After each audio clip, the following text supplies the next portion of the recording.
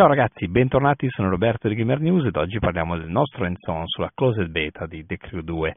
Bene, Ubisoft ci ha dato la possibilità di provare il loro ultimo titolo automobilistico su Xbox One per lo scorso weekend, praticamente e poco tempo oltre, e siamo qui per dirvi le nostre impressioni a caldo, ecco, di cosa cambia di The Crew 2 rispetto al primo capitolo e perché secondo noi è un titolo che potrebbe essere molto interessante. Quindi, innanzitutto, The Crew 2, per chi non sapesse di cosa stiamo parlando, è un racing game prettamente arcade, anzi solo arcade, dove noi abbiamo la possibilità di pilotare diversi tipi di veicoli. Si passa dalle automobili fino ai motoscafi, arrivando fino a sfrecciare nel cielo con dei mezzi di trasporto aerei.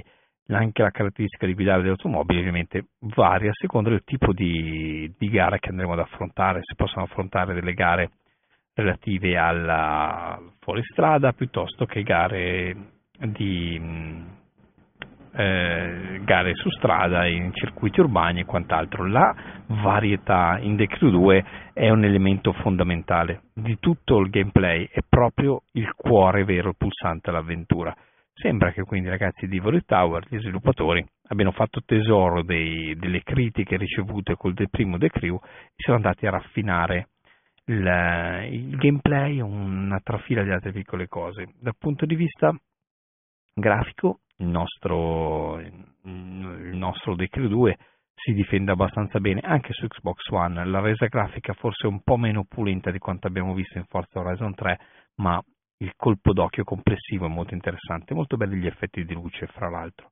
A livello di narrativa, come spesso accade in questo genere di titoli, noi rappresentiamo insomma una sorta di gruppo di bravi ragazzi che vuole combattere un po' queste strade, queste gare clandestine su strada, e vuole concentrarsi insomma per arrivare in alto senza essere necessariamente nell'illegalità.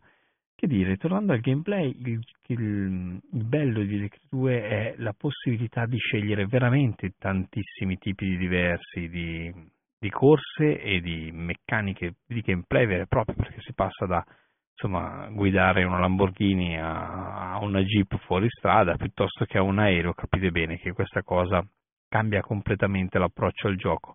Per alcuni tratti ricordo un po' Test Drive Unlimited o i Midnight Club, per esempio, dove questa possibilità di andare nel mondo aperto, scegliere le gare che vogliamo e variare soprattutto il gameplay è effettivamente molto importante, perché è un tratto, proprio il tratto distintivo della serie, possiamo definirlo.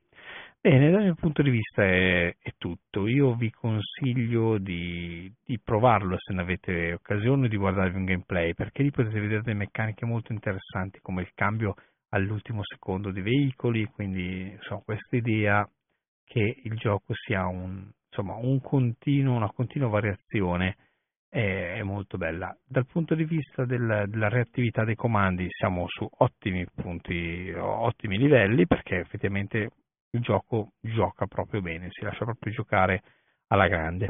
Bene ragazzi, detto questo, io direi che ci possiamo sentire domani mattina con la recensione di oggi, e buona giornata, seguiteci sui nostri canali social, sul sito, con la nostra app ufficiale, eccetera. Ciao ragazzi, a domani!